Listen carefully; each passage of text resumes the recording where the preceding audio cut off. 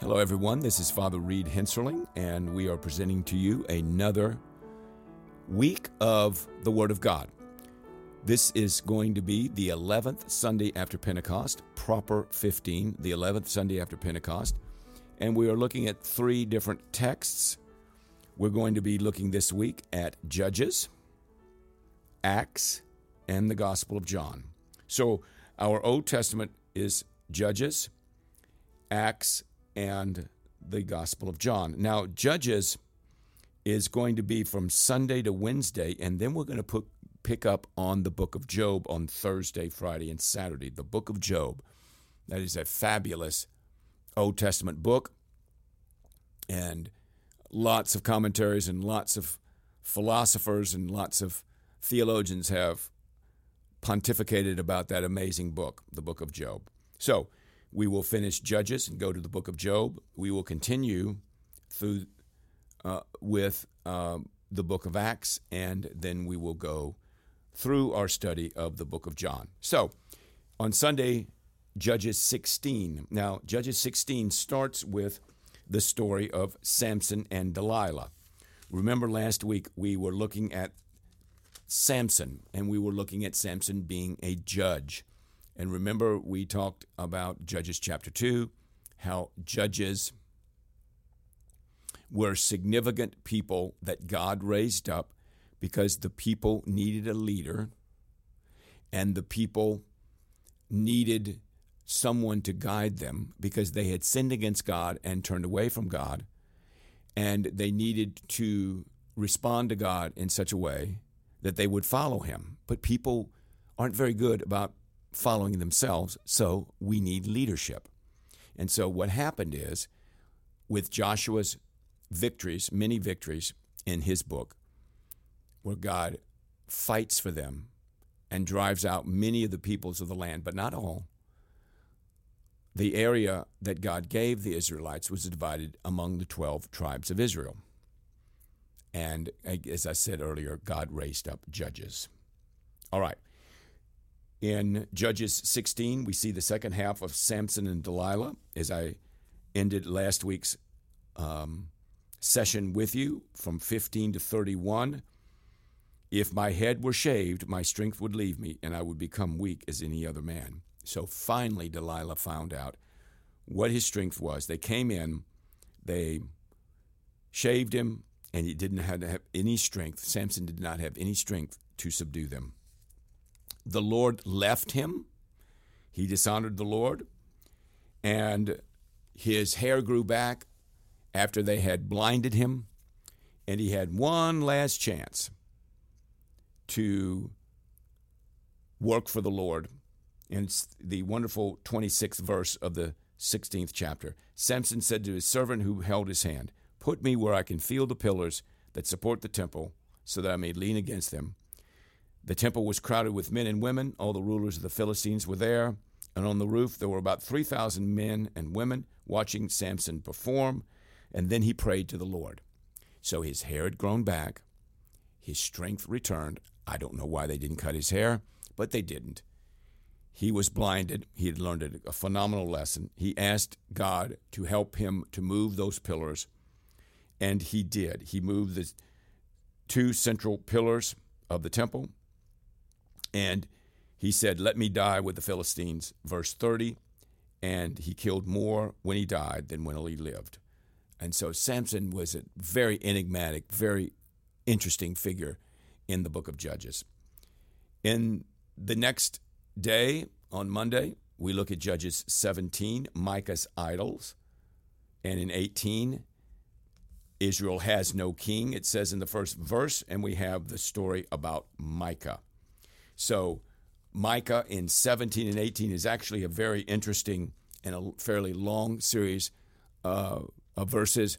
But again, another story in the book of Judges that talks about Israel and where Israel was spiritually.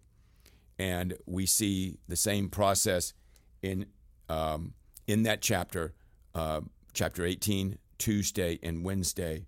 And so we end our time in Judges. Now, for some reason, the Book of Common Prayer, the daily lectionary, does not go all the way to the end, chapter 21. But let me read 21, 24, and 25, and you might want to look it up in your Bible. I have it highlighted in mine because it's such a famous verse. At that time, the Israelites left that place and went home to their tribes and clans, each to his own inheritance.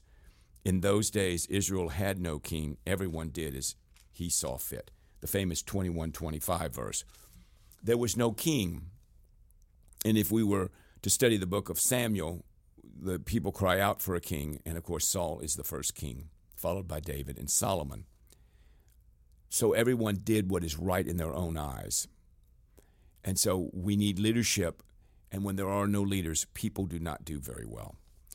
In the book of Job, we have a phenomenal book that comes in before Psalms. Okay, so turn in your Bible before Psalms and after Esther. Esther's a wonderful book, by the way. In chapter 1, 2, and 3, we have this famous conversation and relationship with God.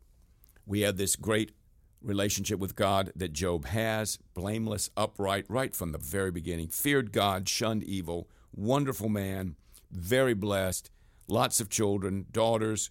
He had sheep, he had camels, he had oxen, he had donkeys, he had servants. He was doing great. Then Satan comes to the Lord, verse 8. Have you considered my servant Job, the Lord said to Satan. There is no one on earth like him. He is blameless and upright, a man who fears God and shuns evil. Does Job fear God for nothing? Satan replied. You put a hedge around him and his household and everything you've had. You bless the work of his hands. But if you strike him, he will curse you. All right, as long as things are going well, I can understand Job making a big deal of God. You've heard this before. Man, you're doing great. But if things weren't going so well, how would you be doing in your relationship with God? Would you remember God? And so God gave Satan permission to take care of this situation, but do not lay a finger on him. So Satan did. And there were some significant things that happened and significant loss in Job's life. At the end of chapter 1, naked I came from my mother's womb. Naked I will depart. The Lord gave, the Lord's taken away, and the name of the Lord be praised. So he lost some cattle, he lost some camels, he lost sustenance, but he still praised the Lord. Now there was a second test in chapter 2. Satan comes down again. Satan answers the Lord. I've roamed around the earth. I'm going back and forth. Have you considered my servant Job? He's blameless. He's upright. He fears God. He shuns evil. He maintains his integrity, even though you incited me against him to ruin him without any reason. Now, Satan basically says, okay, harm his flesh and his bone, and he'll curse you. And the Lord says, you can hurt him physically. Remember the first test, don't hurt him physically. But don't take his life. You can't kill him. So he leaves and he afflicts Job with some significant physical problems. Significant. And of course the question is, are you going to curse God, Job, or not? His wife asks him that question. Beautiful language. Read this.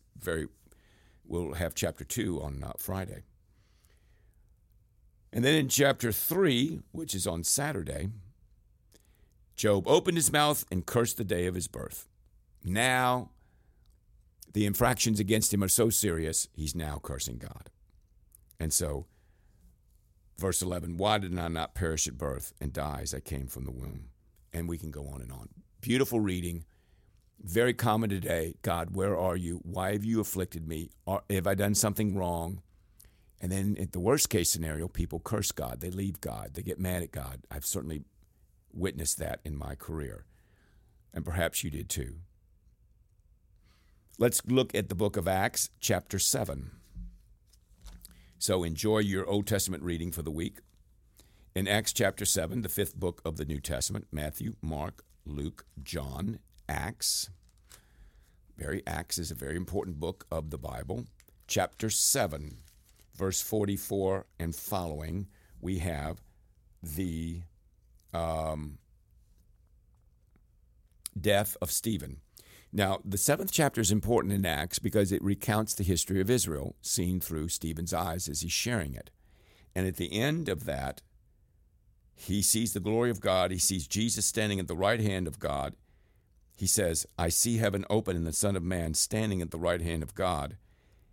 And the people rushed at him. They rushed at him. They dragged him out of the city and they began to stone him. And they laid their clothes at the feet of a young man named Saul. And Stephen prayed, verse 59, Lord Jesus, receive my spirit. He got on his knees. Do not hold this sin against him, Lord. He fell asleep. So Stephen is stoned, and the witnesses laid their clothes at the feet of a young man named Saul, who becomes extraordinarily famous. On Tuesday, we have Acts chapter 8, and Simon the sorcerer. The word of God goes out. Persecution goes out because of this. People are healed. God is healing people through the leadership of the apostles and the ones that have been saved as we continue in the book of Acts. And we have this wonderful reading about Simon the sorcerer. We continue this wonderful reading in chapter 8 with Philip and the Ethiopian and him not knowing the scriptures and Philip witnessing to them about Christ and about the coming of the Lord. And he quotes this great passage of scripture from Isaiah 53 about Jesus. Tell me, please, who is this prophet talking about, himself or someone else? Philip says he's talking about Jesus. And this is verse 35 of chapter 8, which we read about on Thursday. And so what happened, they got some water and they baptized him, and the person became a Christian. So what we find in chapter 7 is this calling of deacons, and then we have the testimony of Stephen, and we have his death, and then we have persecution for those Christians. But the word continues to go out, and people evangelize, and they're sharing the gospel quite miraculously. We go to chapter 9, and that's the famous chapter about the conversion of Saul, who was breathing out murderous threats against the Lord's disciples. And he went to the high priest in chapter 9, verse 1, and he asked for letters to the synagogues in Damascus so that if he found any there who belonged to the way, which is the Christian faith, whether men or women, he must take them as prisoners to Jerusalem. As he neared Damascus, a light from heaven flashed around him. Very famous. He falls to the ground. Now, we don't know if he's riding an animal or he's walking, but probably riding an animal, a horse, and heard a voice say to him, Saul, Saul, why do you persecute me? Who are you, Lord? Saul asked. I am Jesus whom you are persecuting. So Jesus speaks to him directly. Now get up and go into the city, and you will be told what to do. An extraordinary action of God. Saul was trying to do what God said to him and was trying to do the right thing, formerly a Pharisee. But he wasn't doing the right thing. He was hurting the kingdom of God, and he wasn't doing God's will. So Jesus intervenes in a miraculous way and calls him into a ministry that changed the world. Now, here's a fantastic example of election, of a situation where someone's going in one direction, and by the sovereign mercy and gift of God and leading of God, God intervenes and moves them in an entirely opposite direction. And so in the 9th chapter of Acts, please read it slowly and carefully, Paul is changed from Saul to Paul, and Christianity goes in a very different direction and a very powerful direction. And of course, Saul becomes probably the most famous Christian of all time. Ananias is called by God to work with Saul, but people are afraid of him. God says, this man is my chosen instrument to Israel. I will show him how much he must suffer for my name. So there's going to be suffering in his work. He was filled with the Holy Spirit. Scales fell from Saul's eyes. Verse 18, he could see again. He got up and was baptized, and after taking some food, he regained his strength. And so, in the 9th chapter, on Friday and Saturday, we have the very famous conversion of Saul to Paul. And then the rest of Acts is very much about Paul's journeys.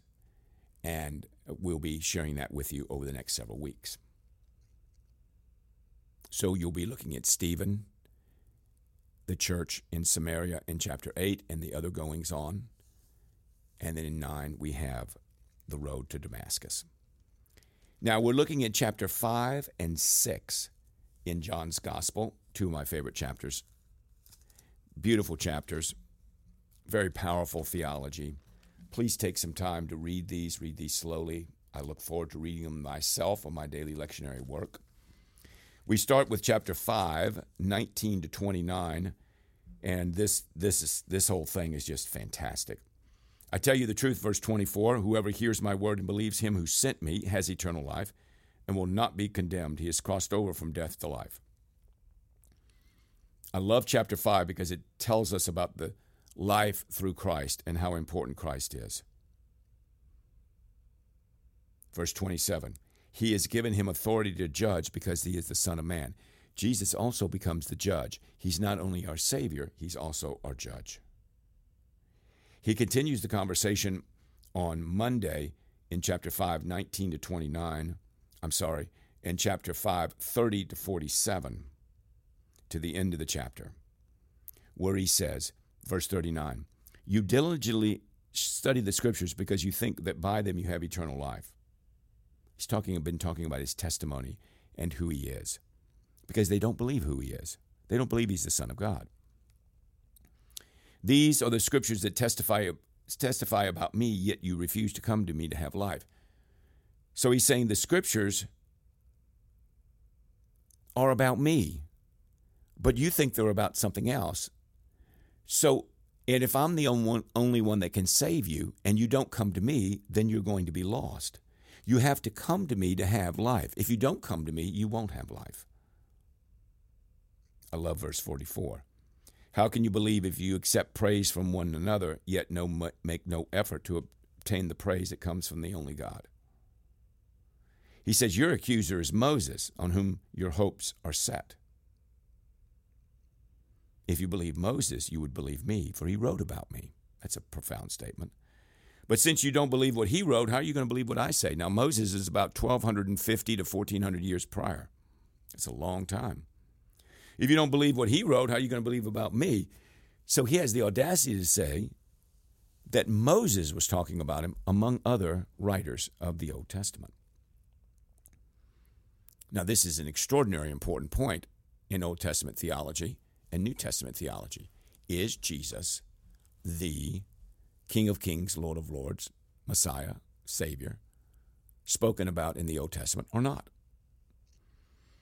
On Wednesday through Saturday, we're looking at the great and very long 6th chapter of John, a very profound chapter, the feeding of the 5,000, which is the only miracle in all 4 books of the Bible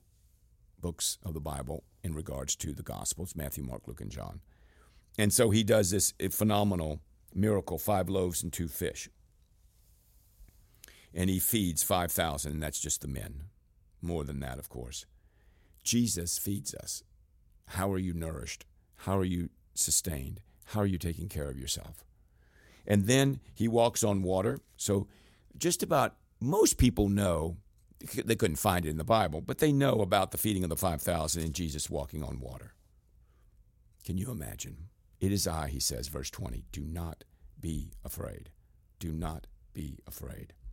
Then he launches into this extraordinary, and you could study this for the rest of your life, extraordinary conversation about him being the bread of life. And we see that verses 27 to 51 on Friday and Saturday. I am the bread of life. He who comes to me will never go hungry, and he who believes in me will never be thirsty. So he's talking not about physical food. He's talking about spiritual food. So if you want to live forever, and you want to have spiritual life now versus death, then you will feed on Christ. And this is why the Eucharist is very important in our theology and in our services. I have come down from heaven not to do my will, but to do the will of him who sent me, verse 38. My Father's will, verse 40, is that everyone who looks to the Son and believes in him shall have eternal life, and I will raise him up at the last day. So this extraordinary relationship between the Father and the Son is shared with us in John 5 and 6. And he talks about what's really important in 5 and 6 in our relationship with Christ. It's very, very strong reading. And then the Jews grumble, and he has this conversation with the Jews, and they disagree, and they don't understand what he's saying. So God has to reveal it to you. God has to share with you. God has to open your eyes and my eyes to what he's claiming as the truth.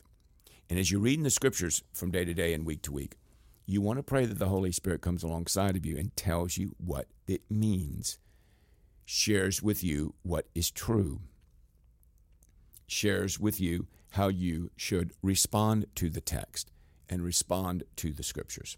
So I hope you'll have a great time of reading in Judges, in the beginning of Job, and that fascinating, fantastic 42 chapters of Job, and what Job loses and how poetically he shares with us how he feels about loss. And, of course, in the Gospel of John, where Jesus is talking, and we have these long soliloquies and conversations in 5 and 6.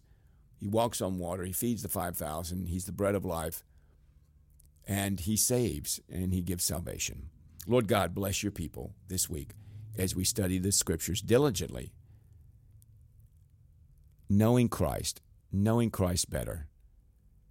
Open our minds and our hearts and our eyes to hear and to see your holy word. In the name of the Father, and the Son, and the Holy Spirit, we pray. Amen. God bless you. Have a wonderful week of reading and study and prayer, and the Holy Spirit speaking to you, and I'll see you next week.